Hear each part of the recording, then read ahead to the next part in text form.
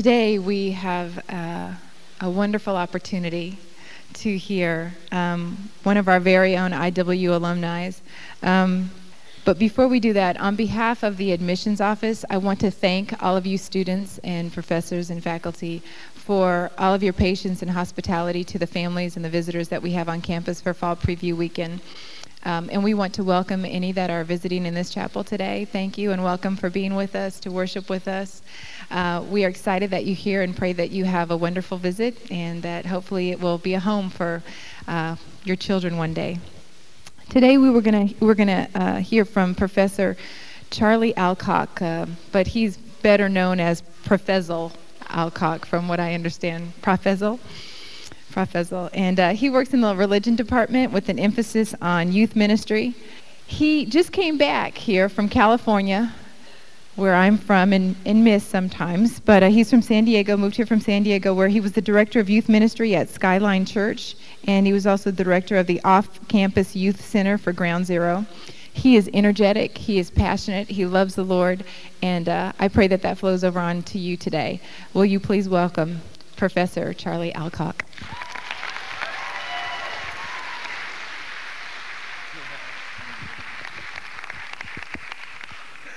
I'll be straight up. I'm afraid of Latrice. See, I'm going to talk about this. I have a great respect for you because of your husband, because he's a big guy. So I'm really nice to her because I'm afraid of him, actually. Oh, yeah, he's a big teddy bear. Yeah. He is a stud. I love him, man. Hey, it's so good to be here in the Chapel Mix. I want to go over some stuff today that I think is pretty important, and it was important to me, especially as I just learned some of this stuff in the last couple months. The one thing that I liked about being in youth ministry is it was constantly fresh. You had to fight constantly to stay on edge, and then I come here and I felt clearly that God had opened a door to specifically work with students who are going into youth ministry. But not only that, but to influence and to be around people that are Christians, and to kind of redefine a little bit of what it is to be a Christian once we leave this place and walk out these doors from this institution. I mean, let's be straight. When I was here my freshman year, I just about flunked out, okay? I mean, I had Wilbur Williams, and Dr. Wilbur Williams. I had his class, his Old Testament, and it was a little bit on the rough side for old Charlie. I don't know how I even passed. I got a C. Thank the Lord. And it was craziness. I mean, I wasn't paying attention to hardly anything. I liked being away from home. I liked the freedom. It was good days. You know, nobody was telling me what to do or where to go. You know, well, I thought anyway, but you know, you still had, you know, some freedom to do what you wanted to do and kind of start over. See, I think coming to a place like this is a brand new opportunity, especially for freshmen, because you can start over who you are and what you want to be like and your reputation, all kinds of things. And I also think that when you graduate from here and you leave and you go out there into the world, you have a chance to reestablish who you are.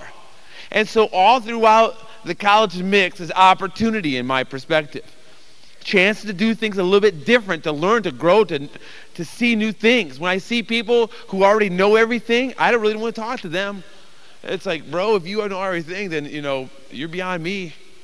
I've seen some people, I know this one broham named Skip Elmore back in San Diego. The dude is 74 years old.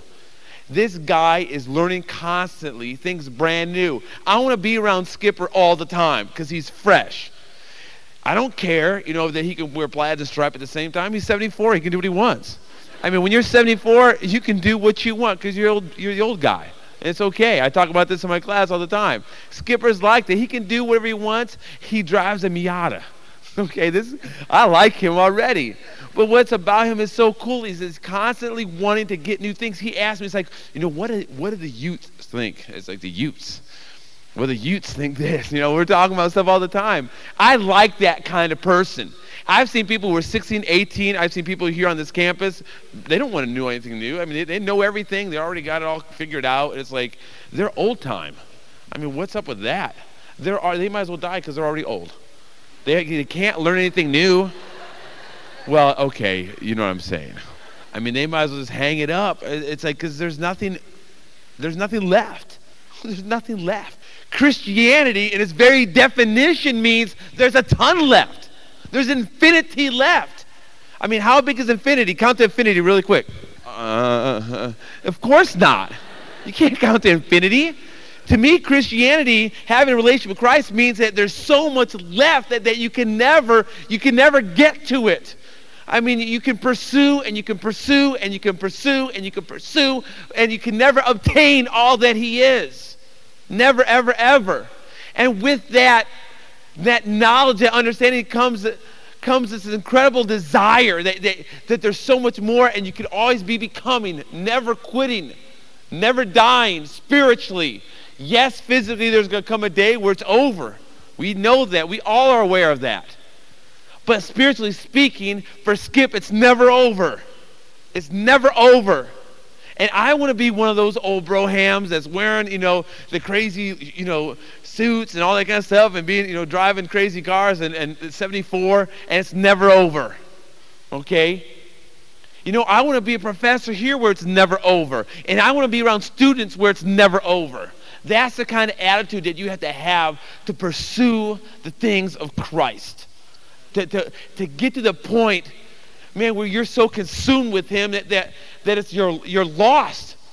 It's like, they don't even know who they are. I mean, they do this, they do that. But the one thing about them is they're constantly focused on who Christ is. I mean, they're not concerned about style, and they're not worried about all this other garbage that floats around, all the gossip. Speak to the elbow because you're not worth the extension stuff. All the girl stuff. Hey, speak to the left because you're not right, or whatever you guys say. Whatever, you get to deal with some of that garbage. Hey, Baldwin's terrible today. It's the worst ever. It's always terrible. It was better last year. Okay, whatever. Get on with it, okay? Well, you are lost here in Marion. I'll be straight up honest, all right? Okay, you head down to Taco Bell. Wow, all right. Go back to Baldwin. I mean, I've been trying to be cool at Baldwin. I've been trying to hook it up there and eat there. But, man, there's a lot of gurgling taking place when you eat at Baldwin. It's like, what is that? I love it. It's great days. I'm down in Mexico in mission trips and all that kind of stuff. We're down in Ensenada. And don't eat this, don't eat that. It's like, I'm eating it, the cheese, the meat, the carne asada, drinking the Mountain Dew. It's good days. I never had any gurgling like I've had in the last month in this mix. All right? Whatever. When you're pursuing and when you're so consumed, I mean, that becomes a non-factor. It's just a non-factor. The things that take place that are so petty are so non-factor. That's what I want to be like. I'll be honest. I don't want to come back here and be stiff and like come here. I came to IW to die. No, I came here to grow. I came here to explode. And there's some things that I've learned just recently. If you have your Bible, turn to Exodus, because we're going to do a little look at Moses and the children of Israel. And we're going to get rolling pretty quick because I'm wasting a lot of time. And I want to start going over this a little bit. And if you're in my New Testament class, this is a little bit repeat. I told you it would be, so be quiet. Don't say anything. I don't care, even if what you say. So this is kind of like review, right? A little review mix. What I see in Exodus is a great example for us. Okay, we can never get to the point where we're so smart, so intelligent, that we can't learn lessons from the past. All right? It's my opinion that we failed to have direction for the future. We failed to understand where we're going. We don't really know what we're doing, really, spiritually. All right? We're kind of lost. We're kind of floundering in a spiritual sense because we failed to learn our lessons from the past. We failed to take a look back and see what has happened and what has been done. We kind of have an arrogant new attitude. It's like, listen, we're brand new. We can figure it all out on ourselves. There's a whole group of people who say, no, don't do that because we tried it and we failed. It's like, whatever. Go back to your office, whatever. Okay, we're going to do it. There's a lot of things that we can learn from the past, a lot of things, especially when I see this. And in this section of Exodus, what we see is the children of Israel, and they've been in bondage forever, right? Pharaoh is doing terrible things to them. He's putting them through slavery. They're given the worst things to eat. I mean, Pharaoh kills their children. It's a terrible existence for the children of Israel. They just came out of captivity. I mean, they went all through that stuff and all the frogs and the plagues and all that stuff. You learn in Wilbur's class. All right, they come through that. They hit up to the Red Sea. Bam, it opens up. Drive through that mix. They're out. Now they're moving. They're on their way to where?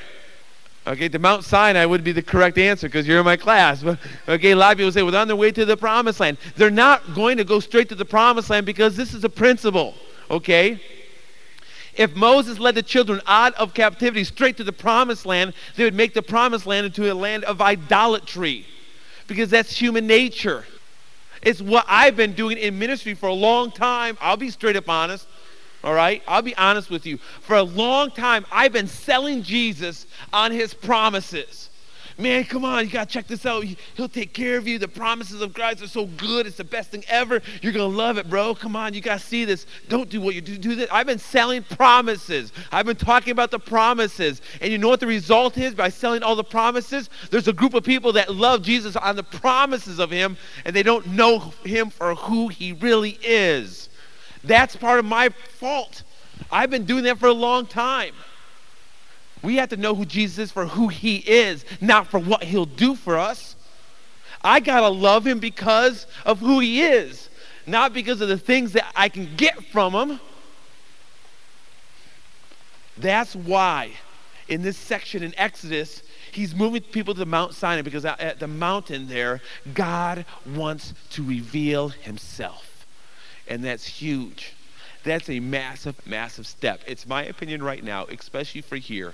I would say that the experience that you have at IWU is a Mount Sinai experience. God wants to reveal himself to you in a way that you never saw him. And what we're going to talk about right now is this, is how do you respond? I believe that with all my heart. I'm going to tell you the truth. I would not be here. Sometimes I drive home, driving down 37 into Noblesville, where I connect with a church there, with the Crux, with the youth ministry and all this kind of stuff. And sometimes I want to cry. Sometimes I do because I miss it so bad.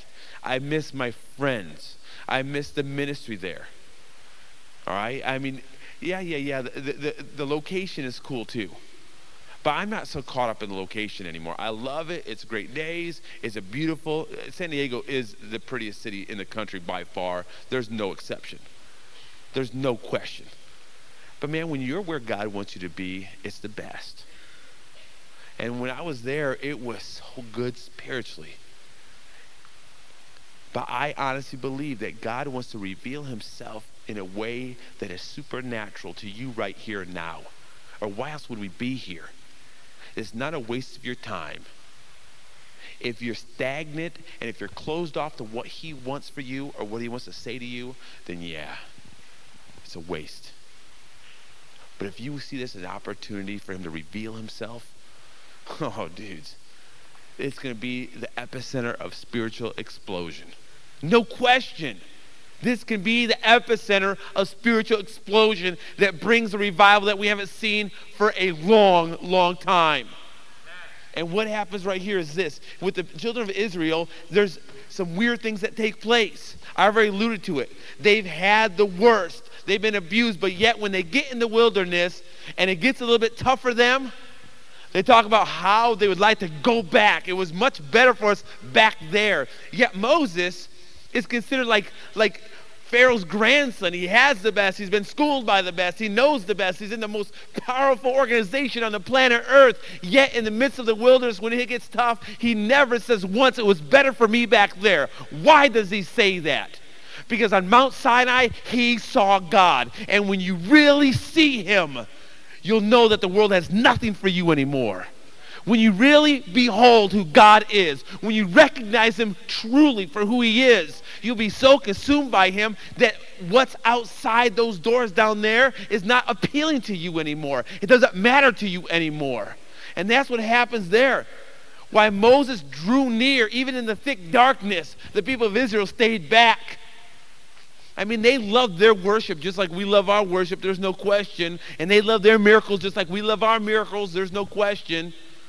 But when they had the opportunity to draw near, they didn't. And what I understand is this, is there was a barrier between the children and God revealing himself. And that barrier is the same barrier that exists between us and him. And we all know that's sin.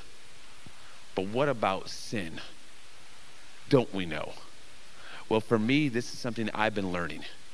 And that's this, that the lack of obedience in my life to God's will and to God's way is the sin that is the most devastating and does the most damage. The thing about Moses is he came to the point of complete and total abandonment and obedience to what God wanted him to do. The children of Israel, when they got to that point and Moses went in and they stayed back, I think that they were afraid. They were afraid of God. Moses even talks about it over and over and over. He talks about this. He says, listen, if you take about like Exodus 19:3, God wanted to reveal himself. He wanted to reveal himself to the people so they would know what God wanted. And then you go to a little bit further, and let me open up my Bible here and read it for you exactly. So when the people saw the thunder and the lightning and heard the trumpet and saw the mountain in smoke, they trembled with fear. They stayed at a distance, and said to Moses, Speak to us yourself, and we will listen. But do not have God speak to us, for we will die. And Moses said to the people, do not be afraid. God has come to test you, so that the fear of God will be with you to keep you from sinning. The people remained at a distance while Moses approached in the thick darkness where God was. Moses says to the people, because they have this level of fear, he says, do not be afraid. God has come to test you so that the fear of God will be with you and keep you from sinning. He makes it clear there's a difference between fearing God and being afraid of God. He says, don't be afraid of God. Don't like Emily would say, don't be scared. Emily's my little daughter, 8 years old. Don't be scared of God.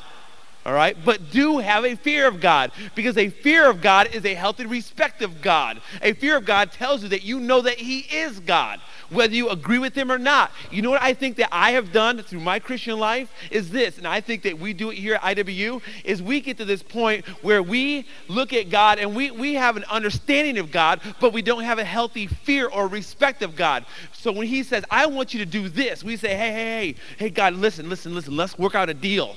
I'm going to do stuff that looks like Christianity, but I need to do it from this way. So I will do what you want just as long as it makes sense to me. Just as long as I agree with you, God, then I will follow you. That's not having a healthy fear of God. That's not what it says. What it says when it says to fear God is to obey God with total and complete abandonment. So you do what he says to do, and you go where he tells you to go, regardless if you want to or not, regardless if you like where it is or not, regardless of what you think about it or not. It's not like this deal where, hey, God, I have a better idea. Why don't you just hang tight, Broham? We've got to work some stuff out first. I need about 2 years to do my own deal.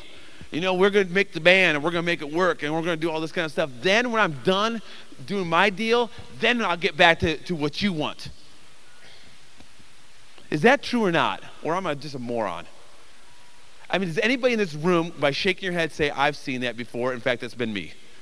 Okay, there's a couple of us that's been like that. For the rest of you, maybe you can understand that when you're talking to other people and you see that and you can help them. But for a couple of us, that's the way we've been playing God. We've been playing him. It's like, wow, God, it's like, I really like you because I don't want to go to hell, and I am a Christian, and I got the scholarship for being a Christian or whatever, and I get the pat on the back for being the Christian. I got the Christian label. Hey, I got the cross. It's good days. No. It's not the way it works. It's not the way it was ever intended to work. Ever. We've twisted it. We've twisted to fit our identity, to our style, and we will have a healthy fear of God just as long as he doesn't make us do something that we don't want to do. That's me. You know, when I speak, I envision this massive mirror in the front, and I can see myself because I'm talking to myself in these sections. This is stuff that I've learned. I want you right now to quote from me your favorite verse on the count of 3, out loud. 1, 2, 3.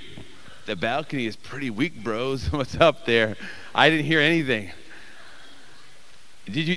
Okay, good for you. All right, yeah. Okay, quote from me John 3:16. I hate that verse. You know why? You know why I hate that verse? Because nobody knows John 3:14. Say John 3:14. Nobody in my class. All right, John 3. Who's a smart aleck back there? Hey, don't say that without being bold. Stand up. Who said that? John 3:14. Okay, good for you. And who's the guy that said John 3:14? Who's that guy? Balcony, where, bro? What's up, bro? You got some guts, man. I'm down with that. All right, sit down. The thing about John 3:16 that I can't stand is this, all right, is it's taken out of context all the time. There's a key word in there, believe. The word believe now doesn't mean what it really meant before.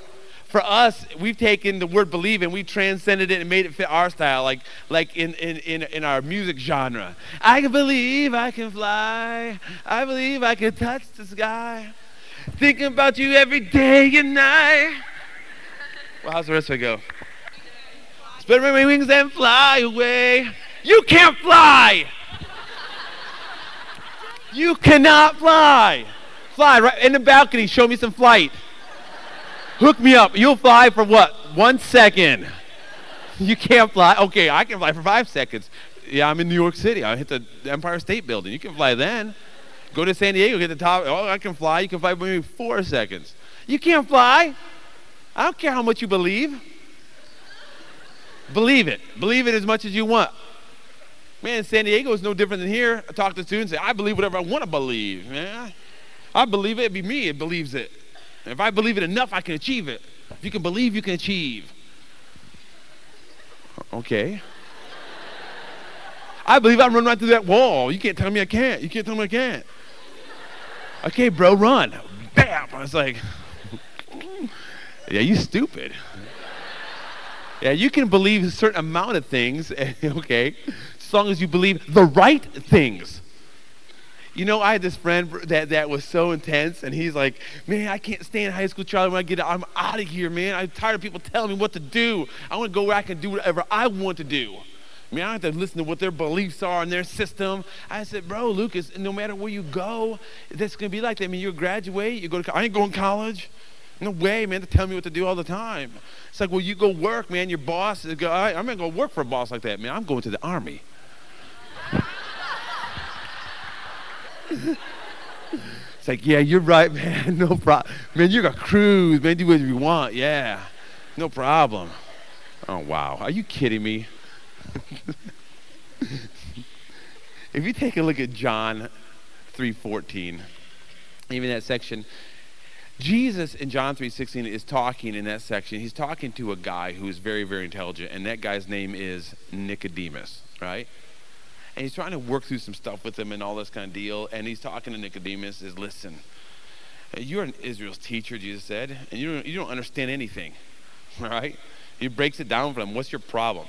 I've spoken to you all these things and earthly things, and if you don't believe that, how are you going to believe all the things that are of heaven? Then he comes on to John 3:14. Just as Moses lifted up the snake in the desert, so the Son of Man must be lifted up, that everyone who believes in him may have eternal life. Then comes John 3:16. For God so loved the world. Well, I get John 3:16, but to be totally honest, for a long time, I didn't even care about John 3:14. What does that have to do with anything? Nothing. What does lifting up a snake in the desert have to do with if you believe enough? Nothing to me, because I'm ignorant. And here's a portion of truth here that I've got underlined over and over and over. You are responsible for knowing what God desires, what God wants, what God has for you. And ignorance is not an excuse. It's just not an excuse. Man, I've been claiming ignorance spiritually forever. I was busting down 37, and I was flying, and I passed this one car, and, to get around him, because they were going a little bit slow, I had to kick it up to maybe 70. It's like, and then he saw my California driver's license, and it's like, I was doing about 65. You were doing 79. It's like, ignorance is not an excuse. Did you know the speed limit? No, man, I just moved here. It doesn't matter, does it? Sorry, young man. Oh, you didn't know. You just moved here. You didn't know that it was 55. That doesn't matter. It doesn't matter if I knew it or not. Ignorance is not an excuse. But we claim it like it's our job. Man, we claim it all the time. Well, I didn't know that, or I didn't understand that. When it comes to spiritual things, ignorance is not an excuse. And for me, ignorance is not an excuse. In John 3:14, Nicodemus knew what he meant when he said lifting up the snakes. Because if you go back to Numbers, you see what's going on. In Numbers, I'm going to go really quickly, there was all kinds of craziness happening to children in the desert, and basically these snakes came up, these venomous snakes, and this is what happens. They're biting all the children. Children say, oh, Moses, sorry, we didn't obey. We tell God to take away all these venomous snakes. And so the Lord said to Moses, make a snake and put it on a pole. Anyone who is bitten can look at it and live. The concept of believe is established here in Numbers, not established in what we say in 2003. For what would happen is when this snake would come up and bite you, I mean, we're talking about a nasty, venomous viper, sniper, viper, whatever you call those things. Okay? You know, and even that Steve Irwin, like the crocodile maniac, man, Broham, crocodile hunter, there we go. I mean, this guy's not going to mess with one of these snakes, all right? And these snakes come up and they bite the children, and they're going to die. They're going to die. End of story. You know, and he said, now listen, if you get bitten, look at the pole and you will be healed. And what do you think they did? They're walking, bam, they get hit by the snake. It's like, I believe it's there. It's cool, I'm keeping going. You know, bro, you're dying. You're dead. It says you have to turn and look. That is the concept of believe. Believe demands not only an understanding, but it demands action. And you can't say that you believe unless there's action behind your belief. It's not good enough just to assume, I understand it. You know, I have a intellectual knowledge of God and all that he wants, so therefore I can keep on going my direction. If you say you believe, not only do you understand, but you turn and you face him, and you look at him and you follow. That is what it means to believe. You know what? Sin does not start out in our lives as some major event. And I'm walking down in the classroom. I smell pot in the bathroom over there at CM building. It's like, oh, there's all the CM students are in there having a joint. It's like, oh, you know, you guys are all kicked out. It doesn't start having a joint, okay? It doesn't start at a party at your high school. You know where it starts? You know where sin starts? It starts when we treat the things of God with insignificance. That's where it starts.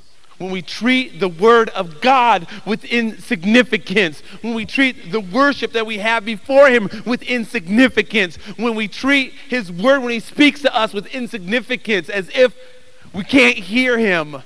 Listen, we have an opportunity. We have an opportunity to explode. To be about something that I want to be about.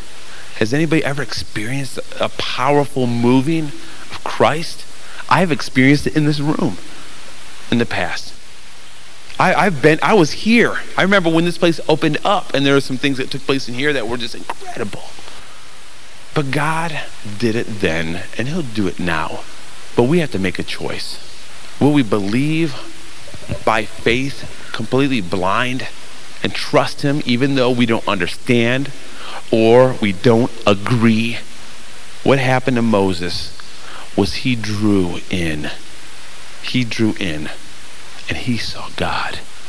You can hide your sin in the atmosphere of chapel. All right? You can hide your sin in the atmosphere of worship because you just kind of are there, but you stay back. But when you approach God, it's all exposed. And when you approach God, you explode.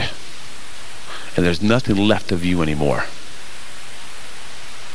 And that's really and truly when you will be someone that I can follow. It's an incredible opportunity to be here and to speak to you in chapel. But we have to get to the basic understanding that we have to obey what God says, where he goes, how he leads, regardless if we agree or not. And when you do, in that simple basic understanding, you will find something that will drive you crazy. There'll be a passion in your life that is far beyond style. There'll be a passion in your life that goes way beyond music. There'll be a passion in your life that is not containable, because it doesn't come from you or from me. It's come from him. And that's what you want. I know that's what you want. Let us pray and let's get out.